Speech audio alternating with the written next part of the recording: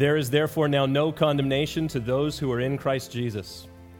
For the law of the Spirit of life in Christ Jesus has made me free from the law of sin and death. For what the law could not do, and that is weak through the flesh, God did by sending his Son in the likeness of sinful flesh. On account of sin, he condemned sin in the flesh. For the righteous requirement of the law, that the righteous requirement of the law might be fulfilled in us who do not walk according to the flesh, but according to the Spirit. Father, we pray for wisdom and understanding as we look into your word, knowing that you have revealed yourself, chosen to reveal yourself by it. And Lord, you desire that we would know you and know you more fully. And so, God, speak to us today by your Spirit and through your word, that you would transform us by the renewing of our minds, that we would be able to prove what is that good and perfect and acceptable will, your will, for us. So, God, make us more like you is our prayer, that we would reflect your glory in the world in which we live, and that we would experience the victory that this passage of Scripture describes. Each of us, Lord, we pray this in Jesus' name, and all God's people agreed, saying, Amen. Amen. You can be seated. It is so good to be back with all of you. It's been a number of weeks now since we studied together in the book of Romans, and we now come to one of the most glorious passages of the book. Amen. In fact, since many people count the book of Romans as one of the great sections of Scripture in the Bible, this being one of the greatest sections in the book of Romans, it has been called by some the most important chapter in the Bible. Amen. Another writer wrote that Romans 8 is the inner sanctuary in the cathedral of the Christian faith. Romans 8 has been referred to as the golden chain of redemption.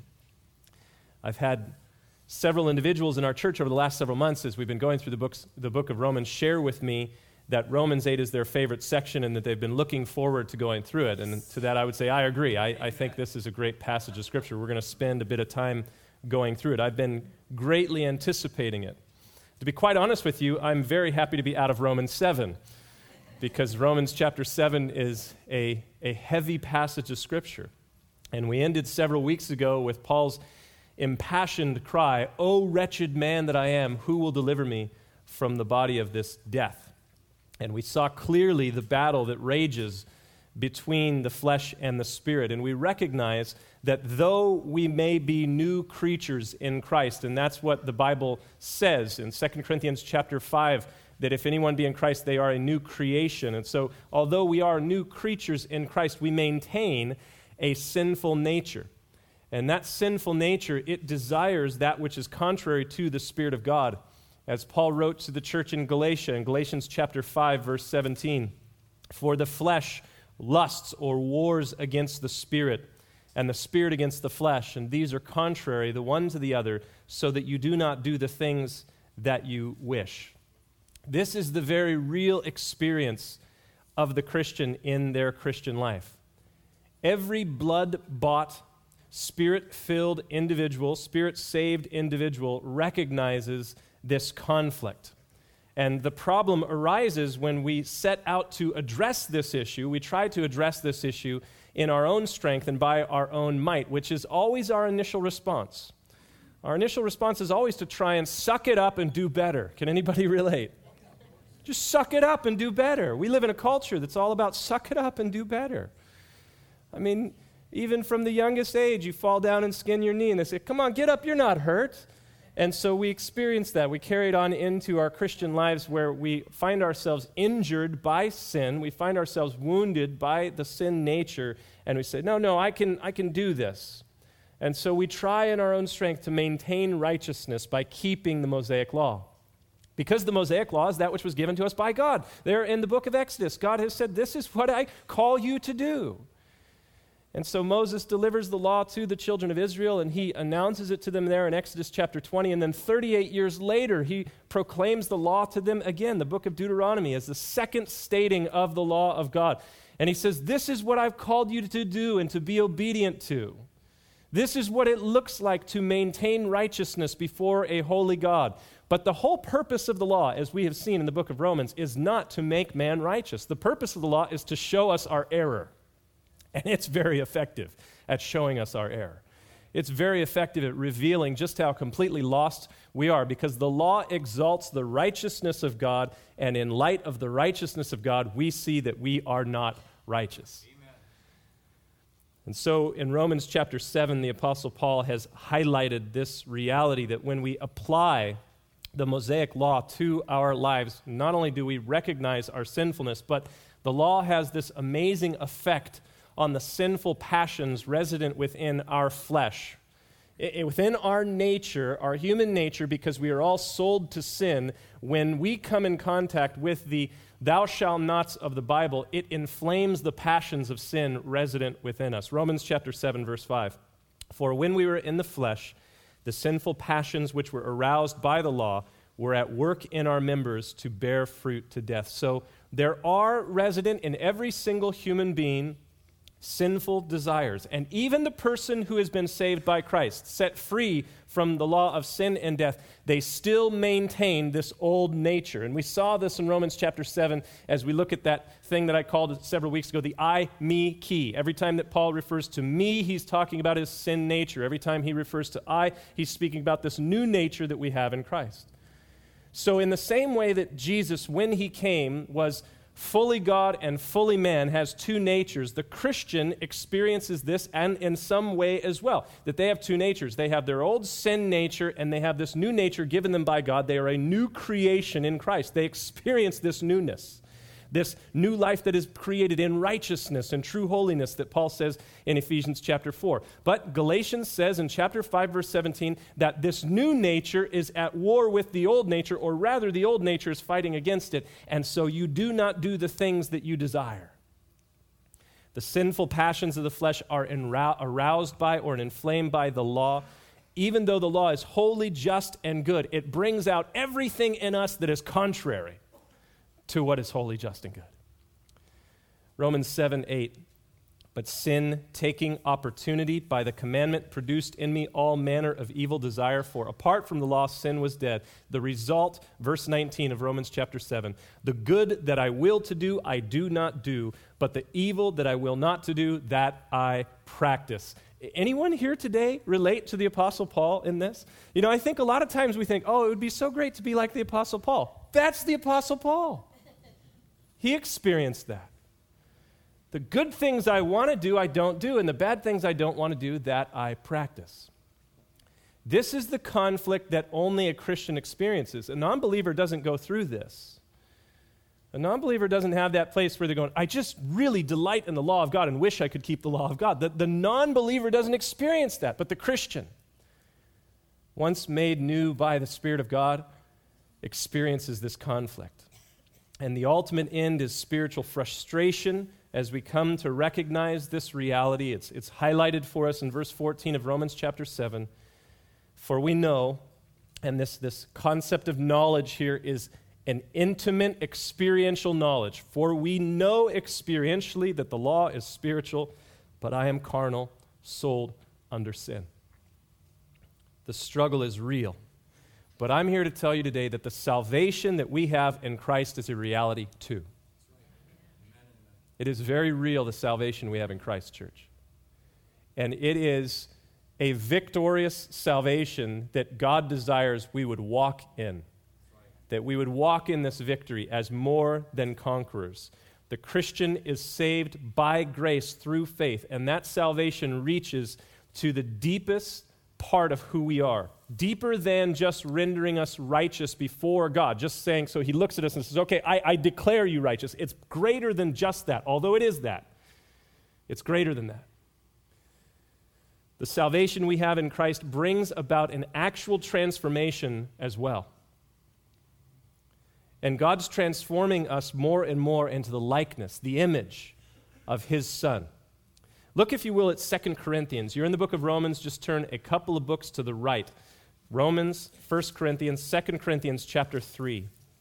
We've already studied through the book of 1st and 2nd Corinthians, books of 1st and 2nd Corinthians here at Cross Connection, but looking back at verse 18 of chapter 3,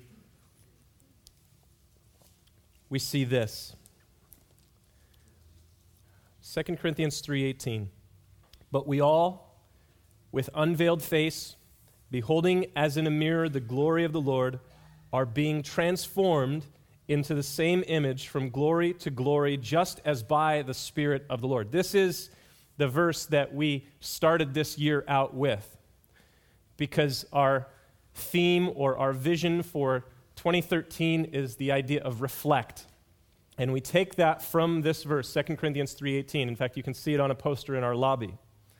We all, with unveiled face, beholding as in a mirror the glory of the Lord, or reflecting the glory of the Lord, are being transformed into the same image from glory to glory as by the Spirit of the Lord. Notice that 2 Corinthians 3:18 tells us there at the end of the verse that this is a spiritual work, as by the Spirit of the Lord. You see, the Westminster Catechism says, or asks the question, what is the chief end of man?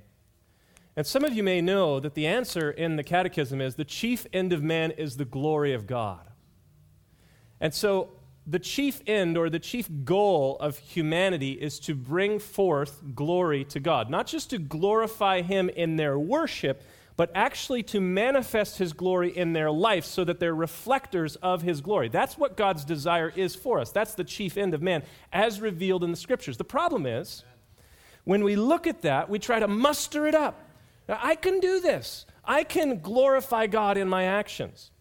The Apostle Paul was like that, and that's what we see in his life. That's the frustration that's revealed in Romans chapter 7, because when we set out in our own strength and by our own might to glorify God in our members, we find that we cannot do it. We find ourselves frustrated because the will is present with us. Romans chapter 7 makes it very, very clear. The desire to do it's there. That's one of the very first things that the Christian who's a newborn follower of Jesus experiences. They have new desires they didn't have before. So there is a desire to manifest the glory of God. Romans chapter 8, later on in the chapter, we're going to see all of creation is groaning for the manifestation of the sons of God. All of creation is desiring and groaning together that this would come forth from us, that we'd glorify God in our bodies. So in ourselves, we try to do it. And we find ourselves met with complete frustration because we cannot do it. It's not possible that you and I can do this in and of our own strength. So, it's got to be a spiritual work. This is accomplished, as we're going to see here in Romans chapter 8, as by the Spirit of the Lord. Furthermore, Paul tells us in Philippians chapter 1, you can turn there if you'd like. Philippians chapter 1, it's still to the right a little bit more from 2 Corinthians. 2 Corinthians, Galatians, Ephesians, Philippians.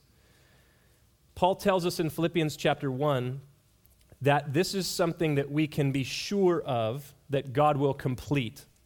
Philippians 1 verse 6, being confident of this very thing, that He who has begun a good work in you will what?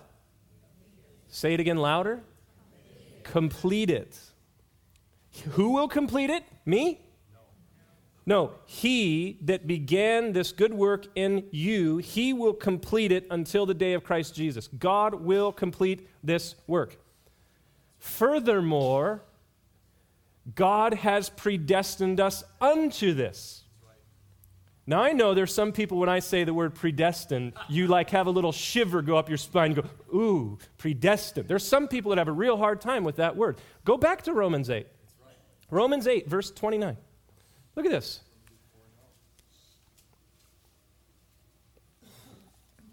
Romans 8, 29. For whom He, God, foreknew, He also predestined. Predestined to what? Look at this. To be conformed to the image of His Son. This is not, and I know there'll be some people that email me on this, this is not predestined unto salvation. This is predestined unto glorification. What do I mean? Notice, He also predestined that they would be conformed into the image of His Son, that He might be the firstborn among many brethren. So what's being said here? Well, we notice in 2 Corinthians chapter 3, verse 18, that God, by His Spirit at work in us, is going to reflect the glory of Himself. He's going to do that by His Spirit. We know Philippians chapter 1, verse 6, that he will complete this work which he began in us. And then we know in chapter 8, verse 29 of Romans, that this is something that he predestined, according to his foreknowledge, that we would be conformed into the image of his Son. Thus, although we find ourselves in a struggle between the flesh and the Spirit here and now, we can be confident that we will be victorious. Let me say that again. Although we find ourselves in conflict in this battle between the Spirit and the flesh here and now, we can know for certain that we will be victorious. Look at Romans chapter 8, verse 37. Yet in all things we are more than conquerors through him who loved us. Another way of saying it is that we have surpassing victory. Say that with me. Surpassing victory. Say it again. Surpassing victory. In him we have surpassing victory. More than conquerors. It's good to be a winner, but it's better to be more than a winner. So we have surpassing victory in Jesus. Because of what Jesus did for us, we have victory. It is finished. J.B. Phillips, he renders this, now in all things, we win an overwhelming victory through him who has proved his love for us. How did he prove his love for us? How did he demonstrate his love towards us? In Romans chapter 5, verse 8, when we were yet sinners, Christ did what? Died for us. Therefore, we have absolute certainty. The section before Romans chapter 5, verse 8, and Romans 5, verses 1 through 7, we have absolute certainty that we're going to be with him. We hope in the glory of God. And that hope is absolute certainty. It's not the wishful thinking sort of hope where people say, I really hope I win the lottery. Anybody ever said that before? Can be honest. That's not the kind of hope that the Bible describes. The hope that the Bible describes is akin to this. Maybe some of you have had that wishful thinking hope where you go, I hope I win the lottery. But imagine someone comes to you and says, I'm going to give you $1 million. And just so you know I'm going to give you $1 million, here's a $100,000 down payment. Then when you say the next day, I really hope he makes good on this, it's not like a wishful thinking. It's like, I hope he makes good on this. He's going to do it. Why? Because he already gave me the down payment. This is what God has done. The Bible describes it to us in Ephesians chapter 1. The down payment is the presence of his Holy Spirit, which we're going to see here in Romans chapter 8. His Spirit bears witness with our spirit that we are indeed his children. And if we are his children, then we are joint heirs with Christ. What do we inherit? The fullness of God. The fullness of God is like that $1 million, although $1 million doesn't even begin to scratch the surface. The down payment is that $100,000 that the Holy Spirit is in us. It is the proof, it is the assurance that God will make good on what he promised. He who began a good work in you will be faithful to complete it until the day of Christ Jesus. Therefore, we know that in all things we are super victorious in Christ. The unfortunate reality is that many Christians do not live as victors. They live as those who are defeated. Defeated by what? By their flesh. They have no victory over their flesh. They walk in absolute defeat because they have allowed themselves to be defeated by their flesh and the desires of their flesh. But this is what Romans 8 is going to speak to. The victory that we are supposed to have in Christ. But unfortunately, there are far too many people who live their life as a Christian in Romans chapter 7 and never experience the victory of Romans chapter 8. And I suggest to you that one of the existential reasons that our culture is rejecting Christianity is because too many Christians live a defeated Christian life, and a lot of onlookers say, you don't seem to have anything better than me. It's unfortunate, but it's a reality. God desires us to live in victory. Amen? Amen. Now, I recognize there is a tension. There is a tension here in Romans. And in actuality, it's a tension in the whole Christian experience. It's not just here in Romans. It's in the Christian experience. It's the tension between God's work and ours. The victory is won by him, but what, if any, responsibility do we have? He is transforming us and will finish the work that he started, but when we read things like Romans chapter 12, you could turn there briefly, 1 and 2, Romans 12, 1 and 2, we recognize that the Bible seems to be speaking on both sides. God's work and our work. Look at Romans 12, verse 1. Paul is begging here. The word beseech is I pray or I beg. I beg you, therefore, brethren, by the mercies of God, that you present your bodies as a living sacrifice, holy and acceptable to God, which is your reasonable service. And you do not be conformed to this world, but be transformed by the renewing of your mind, that you may prove what is that good and acceptable and perfect will of God. So God has done and is doing a good work. So the Bible says he will be faithful to complete that good work. He has predestined that it would be accomplished according to his foreknowledge. He is doing and has done a good work. He has conquered sin and death on behalf of every single one of us, giving us life in Christ. He will perfect what he started. Ultimately, we read in Philippians chapter 3, verse 21, he will transform our lowly body that it may be conformed to his glorious body according to the working by which he is able even to subdue all things to himself. So in Romans chapter 12, verses 1 and 2, he says, you offer yourself as a living sacrifice, holy and acceptable to God, which is your reasonable act of worship, and do not be conformed to this world, but be transformed by the renewing of your mind. Then in Philippians chapter 3, verse 21, he says, he, by his power, will transform you to be conformed into his image. So what's going on here? There's a tension between his work and ours. So he will finish it, but we are to present our bodies to be conformed or transformed into his image, not conformed to this world, that we would prove. There in Romans chapter 12, verses 1 and 2, when it says that you may prove what is that good and acceptable and perfect will of God, it's the same word for reflect, that you would reflect back to the world what's God's perfect will. Do you feel that tension there between his work and our work? It's there. One of my favorite verses in the Bible, and I have about 30,000 of them, but one of my favorite is Philippians chapter 2. It's actually two verses, verses 12 and 13. Turn there if you would. Philippians 2.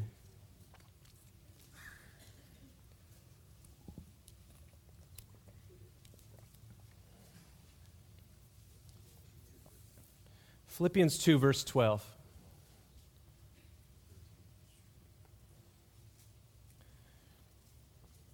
Therefore, my beloved brethren, as you have always obeyed, not as in my presence only, but now much more in my absence, speaking to the church, he says this, work out your own salvation with fear and trembling.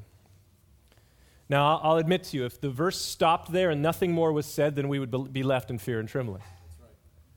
You work it out, your salvation, your sanctification, work it out with fear and trembling. Verse 13, for it is God who works in you both to will and to do his good pleasure. So we see our work and his. There's tension there. There's supposed to be tension there. Our work and his.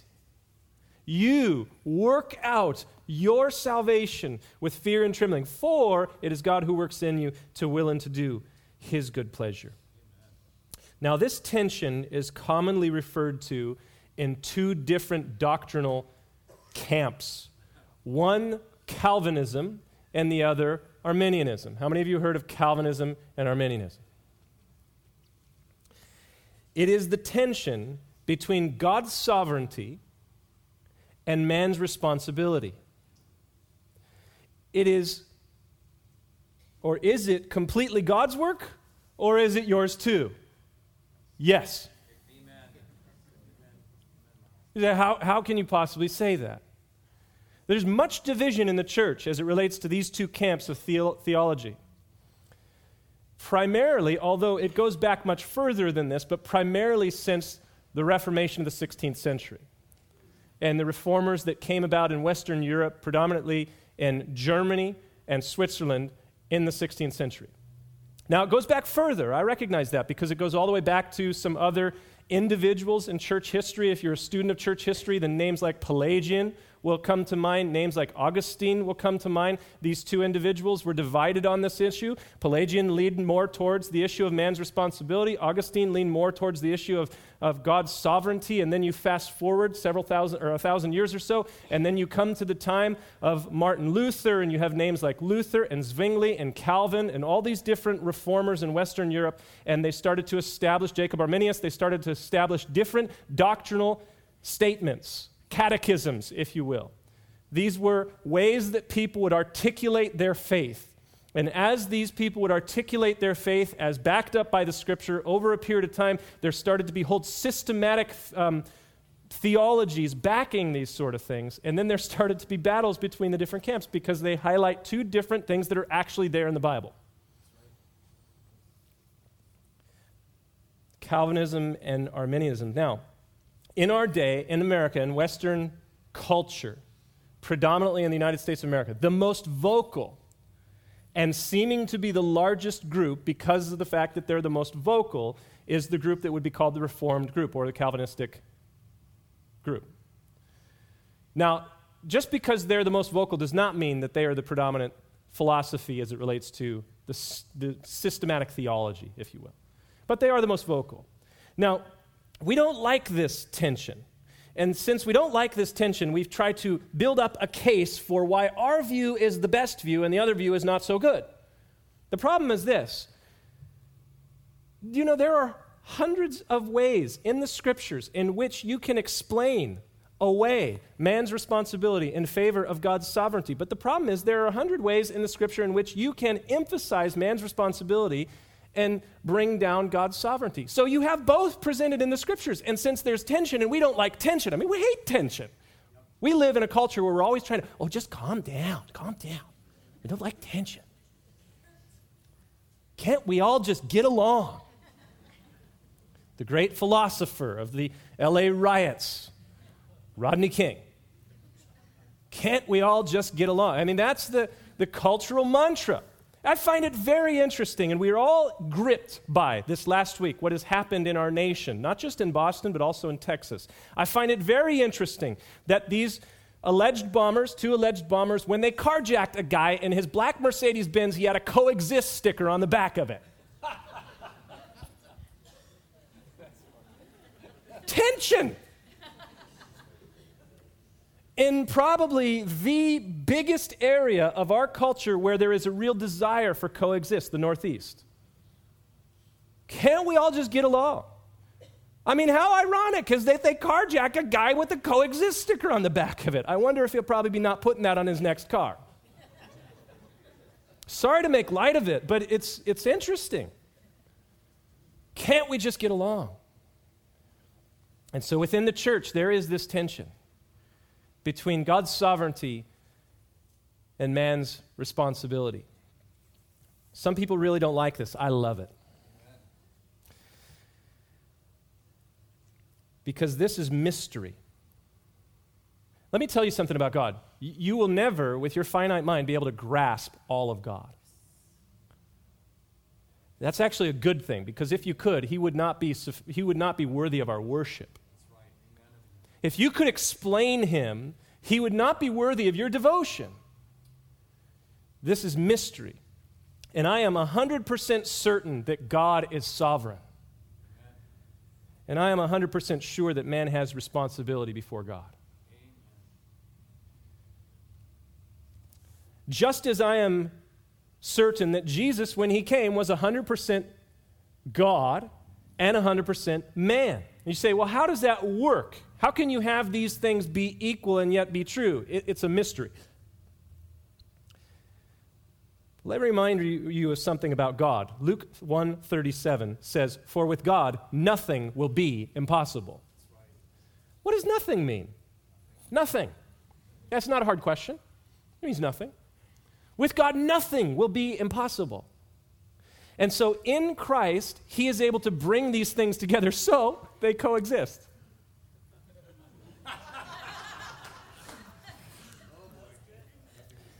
Is God sovereign? Yes. Does man have responsibility? Yes. The Bible reveals both. How do these things work together? There's no easy way to explain it, and I recognize that we live in a world in which we think everything should be able to be explained, and yet there are things that can't be explained. Go and talk to the smartest physicists and ask them to explain to you Higgs boson or the other things of physics that they're trying to explain, and they will tell you, well, it's mystery. We're trying to figure it out. You know, the awesome thing about physics and all aspects of science is that every single time they think they got it, they get stumped again and go, where'd that come from? That's not in any of our theories. That's the awesome thing about science. Science is always going to be pursuing and seeking after fact. They're always going to be looking deep into these things, and they're always going to find themselves scratching their head going, wow, it wasn't quite the way we thought it was going to be. Why? Because God created it that way. He wants us to be those who are seeking truth. Why? He's not worried that we're going to find something that's against him. Why? Because he is truth. That's right. He's not bothered by our search for truth. He's just not. Although we get freaked out by it. Oh, what if they find something that disproves God? Come on, are you serious? Are you honestly worried about that? I'm not. So particle colliders, God bless them. Have fun with particle colliders. Figure it out. You know, it'd be great if they could figure out this whole transportation thing, because flying on a plane for 14 hours is terrible. If I could just go stand there, put my bags down and go, okay, beam me up. Awesome. Missions would be revolutionized. Just think about how we'd be using that. Let's do it. Collide some more particles. Figure it out. I have no doubt they'll figure something like that out. Will it disprove God? No, it'll only just make our minds go, wow, that's amazing. Is God sovereign? Yes. Does man have responsibility? Yes. There is no easy way to explain these things other than to say, listen, when we come in the Bible across passages of Scripture that deal with God's sovereignty, we say, look, God is sovereign. When we come across passages that show that man has responsibility, we say, look, man has responsibility. Say, how do these things coexist? You say, with God, nothing shall be impossible. Now, this is one of the philosophical tenets of Calvary Chapel that I love. A recognition that these things do exist in the Scriptures. And we experience that tension, but not to the point where we go, it's wrong. We just say there's tension there. Now, there's a sweet spot somewhere in the middle, sure. But just when you think you found something that proves your point, that God is sovereign, you go, wait a minute, what about this verse? You go, oh, goodness. Let's just collide another particle. You see, there are things that are in the Scriptures that are revealed in the Bible that are not easy to explain. Let me give you another one that is actually very clearly seen, although not easy to explain, in this passage, Romans chapter 8. It's the doctrine of the Trinity. You see, the Trinity, the concept that God is three in one, there is one God who exists in three persons, is clearly revealed in the Bible, but it is in no place clearly articulated. There's no single passage in the Bible that says this is exactly how you explain it. And so there's a lot of people that have a hard time with this. But we do find in the Scriptures that God the Father is revealed as God, having intellect, emotion, and will. We find that Jesus the Son is revealed as God, having intellect, emotion, and will. We find that the Holy Spirit is revealed as God, and yet there's just one God. And yet, you know, I just love the way that Pastor Jeff explained this. I listened to his message online after he spoke last week, and he said it's the concept when we come to the word God in Genesis chapter 1, and it's the Hebrew word Elohim, which is one, but it's plural, and we go, how does that work? It's like when we say family. We understand that a family is a single unit, but consisting of a group, a team. I'll give another one that Pastor Jeff didn't give, church. The church, singularly, is a community of believers. So we recognize when we say church, we're not just describing one, we're describing many within one church. So the Trinity, it's seen, it's revealed in the Bible that the Father is God, the Son is God, the Holy Spirit is God.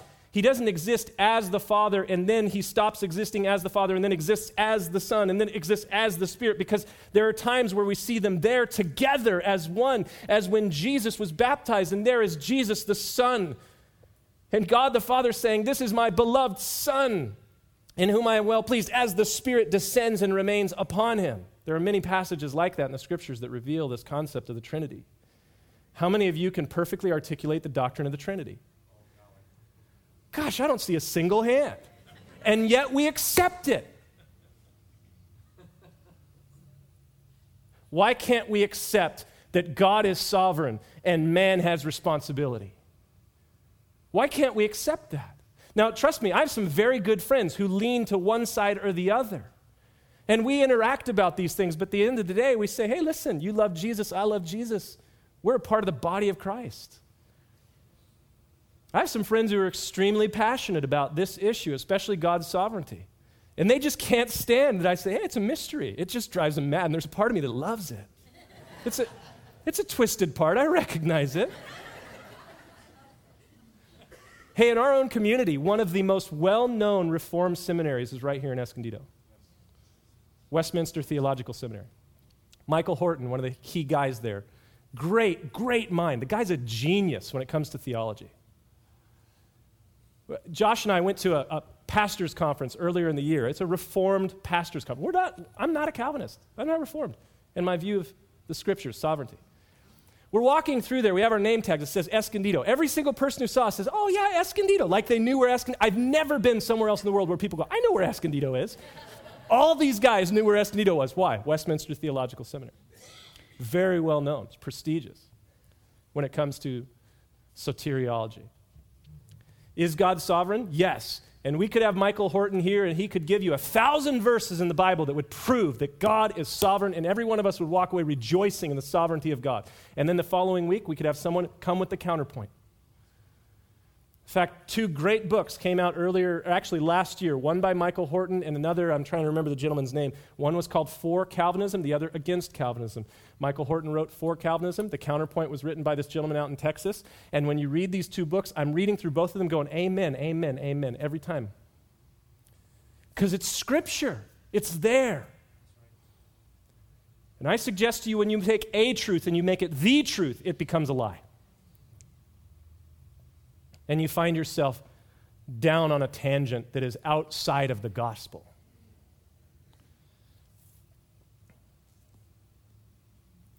So God is sovereign and man has responsibility. Both sides are presented in the Scriptures.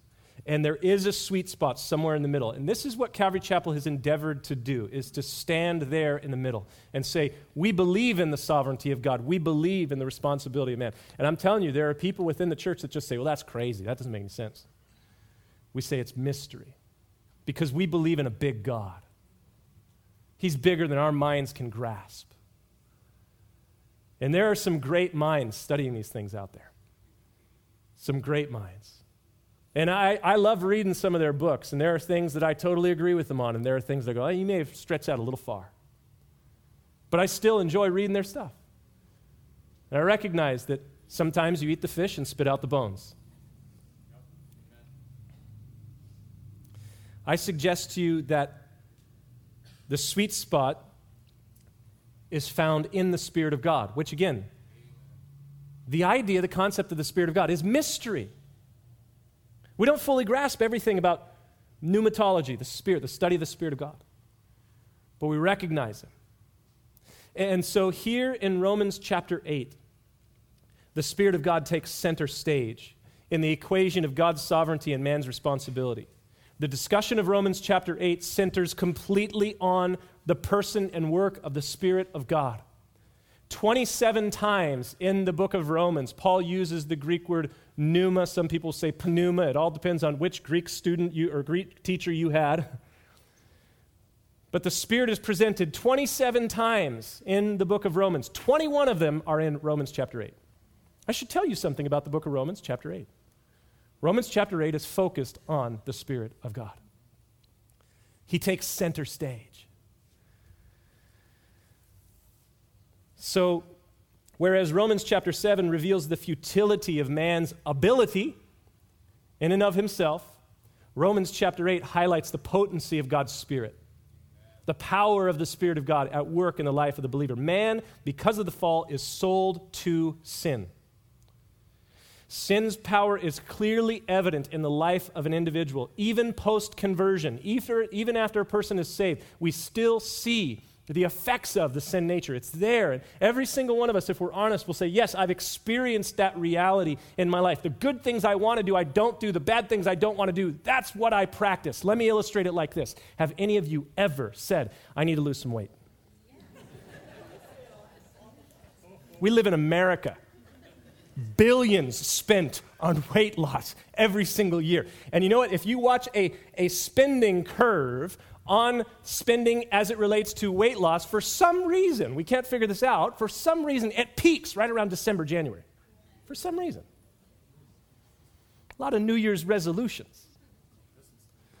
So you have this thought, I need to lose some weight, I need to get fit.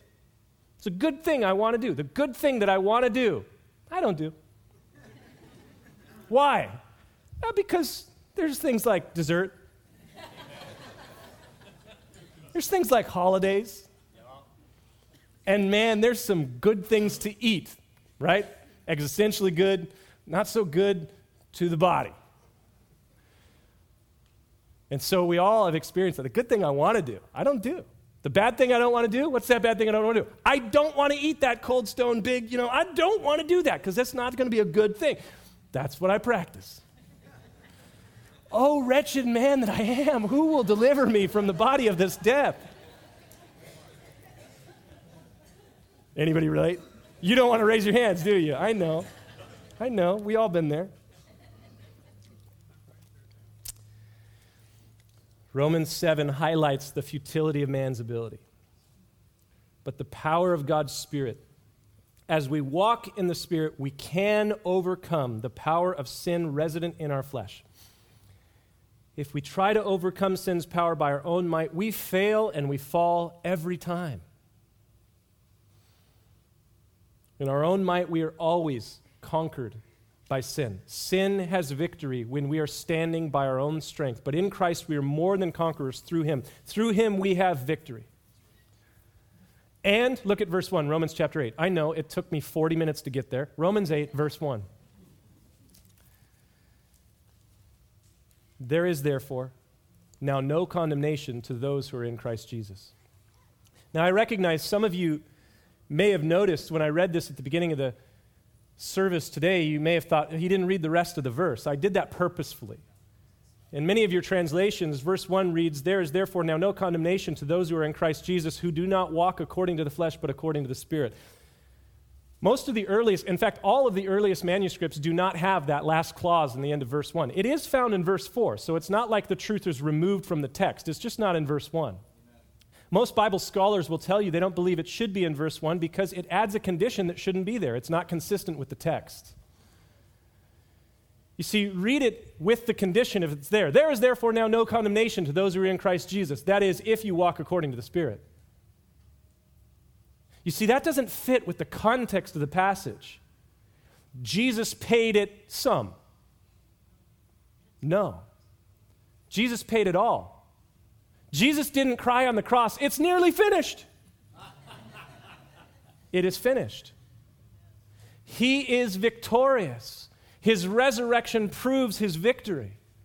And so there is therefore now no condemnation to those who are in Christ Jesus. Now it's important that we define or at least give a better understanding to the idea of the word condemnation, because a lot of times we'll hear people say, well, see, you sinned and you're experiencing all this guilt. That's condemnation. No, that's not condemnation. That is conviction. And yes, sometimes the enemy, our adversary, the devil, he will take advantage of the convicting work of the Spirit in guilt. Guilt is a good thing if it leads us to God in repentance and confession. But the enemy, he'll take advantage of guilt and that conviction, and he will cause you to be deflated and to run from God. As we see with Adam and Eve in the garden, they hid themselves from God. That's the wrong response to conviction. The word condemnation here is a damnatory sentence. It's that you are sentenced to punishment by God. It's not just feeling bad over sin. That's conviction. In Christ, because of what Jesus did on the cross, there is no more damnatory sentence. He has taken away condemnation. Where did condemnation come from? Well, if you look back in Romans chapter 5, we find where it came from, because in verses 16 and 18, we find that Adam sinned, bringing judgment and condemnation. When Adam sinned, he brought a damnatory sentence upon humanity, and in Christ that is done away with. Adam brings condemnation. Christ, in him, there's no condemnation. So it's wrong to use this verse as just, well, you shouldn't feel bad for your sin. No, yes, you should feel bad for your sin. You should.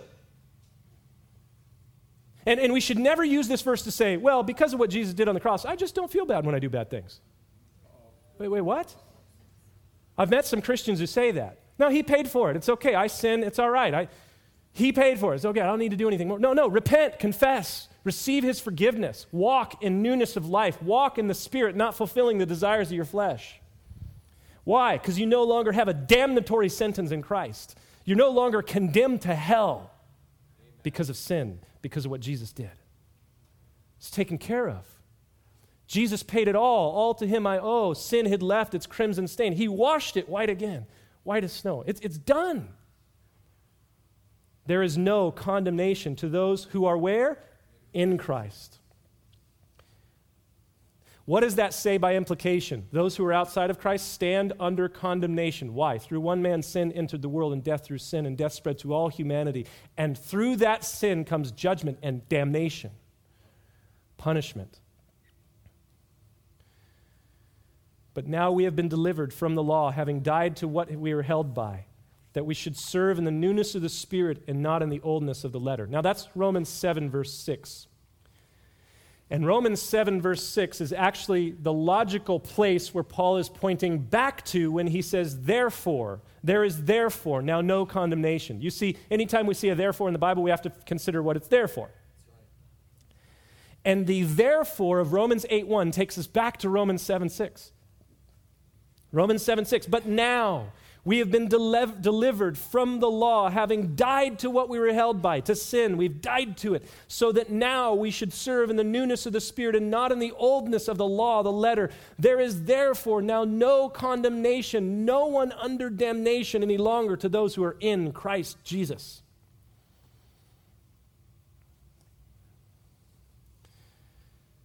His grace is abundant. It is rich to all who call upon him. Romans 10, verse 12 says, for there is no distinction between Jew or Greek, for the same Lord over all is rich to all who call upon him. He is rich in grace. It never runs out. There's never a time when you come before his throne of grace and he goes, oh, I'm really sorry, John took all of it about 20 minutes ago. It's gone. Not enough there. Never a time. He's rich to all who call upon him. And this is not conditional upon us walking in the Spirit. It's conditional upon what Jesus did on the cross. That's all. He paid it all. How does it work? Look at verse 2. For the law of the Spirit of life in Christ Jesus has made us free from the law of sin and death. Now, it's probably more accurate to read this, for the principle of the Spirit of life in Christ Jesus has made me free from the principle of sin and death. It's not law in the sense of the Mosaic law. It's just a principle at work in my life. And because of what Jesus has done, he has brought into our lives a new standard, a new principle, the principle of life in the Spirit. The Spirit of life in Christ Jesus. In John chapter 1, verse 4, it says, in him was life, and that life was the light of men. And that light shines in the darkness, and the darkness comprehended it not. But there was a man sent from God whose name was John, who came to bear witness of the light, that everyone who believes would have that life. And then we read in John chapter 1, verse 14, the Word, the light, the life became flesh and dwelt among us, and we beheld his glory, the glory of the light and life in Jesus Christ. We beheld his glory as of the only begotten of the Father, full of grace and truth. Full of grace and truth. Not kind of like, well, is it half empty or half full? No, full of grace and truth. And so the law of the Spirit, the principle of the Spirit of God at work in us. The Spirit of life, it's in Christ Jesus. He sets us free from this principle of sin and death that we were subject to in Adam, Romans chapter 5. Now we have the Spirit of life in Christ. Victory in Jesus. Verse 3, Romans chapter 8. For what the law could not do, the law was incapable of bringing this. The law of God given at Exodus chapter 20 through the hand of Moses, it was incapable of doing what Jesus does. For what the law could not do, in that it was weak. Why is the law weak? It was weak through the flesh. Whose flesh? Our flesh. It's not that the law is lacking. It is holy, it is just, it is good. The law of the Lord is perfect, the Bible says. It's perfect. But we are imperfect. We cannot fulfill the requirement of the law. And so, for what the law could not do in that it was weak through the flesh, God did. Would you circle that in your Bibles? God did it. How did he do it? By sending his Son. For God so loved the world that he gave his only begotten Son. God did what we could not do. Jesus comes, the incarnation, fully God, becomes fully man. He came in the likeness of sinful flesh. Notice he did not take on sinful flesh. He comes like us. In human form, Philippians chapter 2, verses 5 through 11 tells us. He comes in the likeness of sinful flesh. On account of sin. He came as the payment for sin. How did he do it? He condemned sin in the flesh. He took the punishment of sin upon himself in his flesh. The law could not do this. Hebrews 10:1 says, for the law, having a shadow of good things to come, can never, with the same sacrifices which they offered continually year by year, it can never make us perfect. Even though Psalm 19 says the law of the Lord is perfect, it can never make us perfect. Never. It could never set us free from sin. But Jesus comes. You see, we're willing, our spirit is willing, but our flesh is weak. For what I will to do, I do not practice. Sound familiar? Romans 7:18, 15. For the will is present with me, but the power to do so is not there. For I know, for the good that I will to do, I do not do, but the evil I will not to do, that I practice. So what? God does it. He accomplishes it. Jesus came in the likeness of sinful flesh. He is not sinful because the Bible tells us in Hebrews chapter 7, verse 26, that he is holy and harmless and undefiled and separate from sinners. He is the perfect high priest for us because he came as a human being, but he is holy and harmless and undefiled. He was tempted in all points, like as we are, says Hebrews 4, verse 15, yet without sin. As a man, Jesus took upon himself all of our sin. 2 Corinthians 5, verse 21 says, he became sin for us. And what did he do? 1 Peter chapter 2, verse 24. He himself bore our sins in his own body on the cross, that we, having died to sins, might live for righteousness, by whose stripes we are healed. And Peter is quoting Isaiah chapter 53, verse 5. He was wounded for our transgressions. He was bruised for our iniquities. The chastisement for our peace was upon him. And by his stripes we are healed. And so the law couldn't do it, that it was weak through the flesh. But God did it by sending his own Son in the likeness of sinful flesh. On account of sin, he condemned sin in the flesh. Verse 4, why? That the righteous requirement of the law, what the law requires of humanity, that righteous requirement of the law might be fulfilled by us,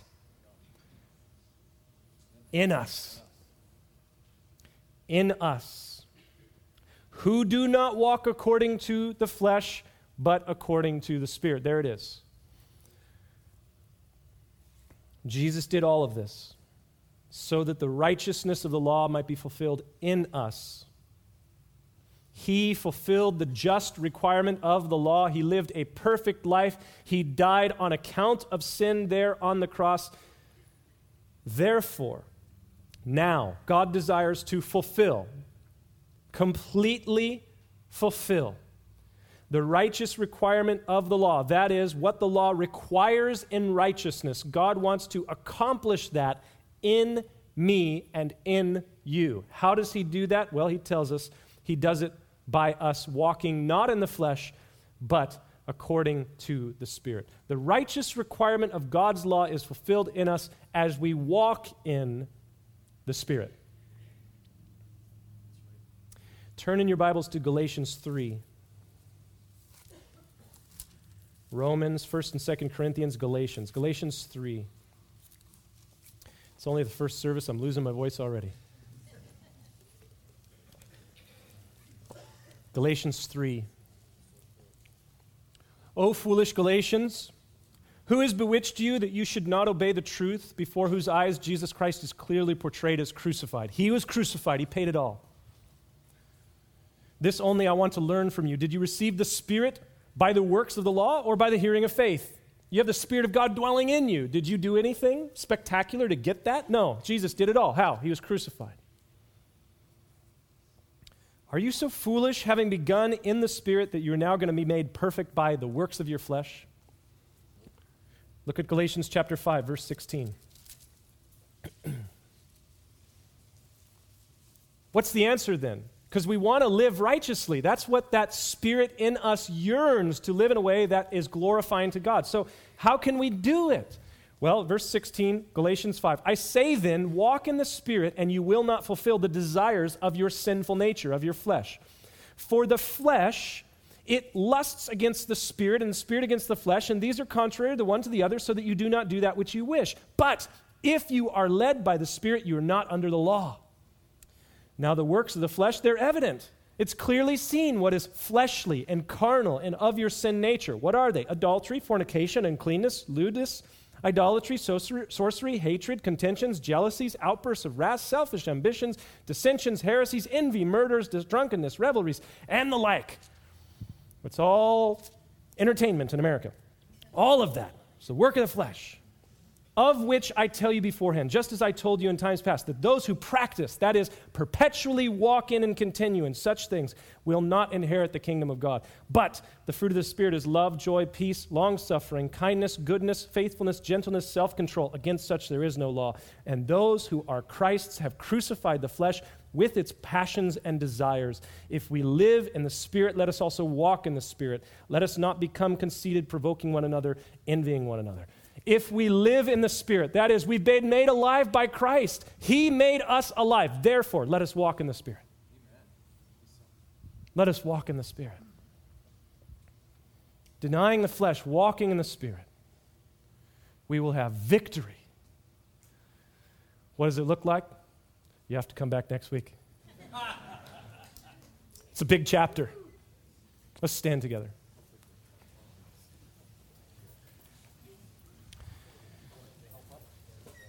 Father, thank you for your word. It is living and powerful and sharper than any two-edged sword, and we need you to work by your word and by your Spirit in our lives, that we would experience the victory that your word describes. Amen. Lord, help us to walk in that place, in the middle, in the sweet spot, knowing that you are sovereign. You have won the life for us, and you've given us a responsibility which you enable us to accomplish by your Spirit. Lord, we pray for your enabling power in our lives.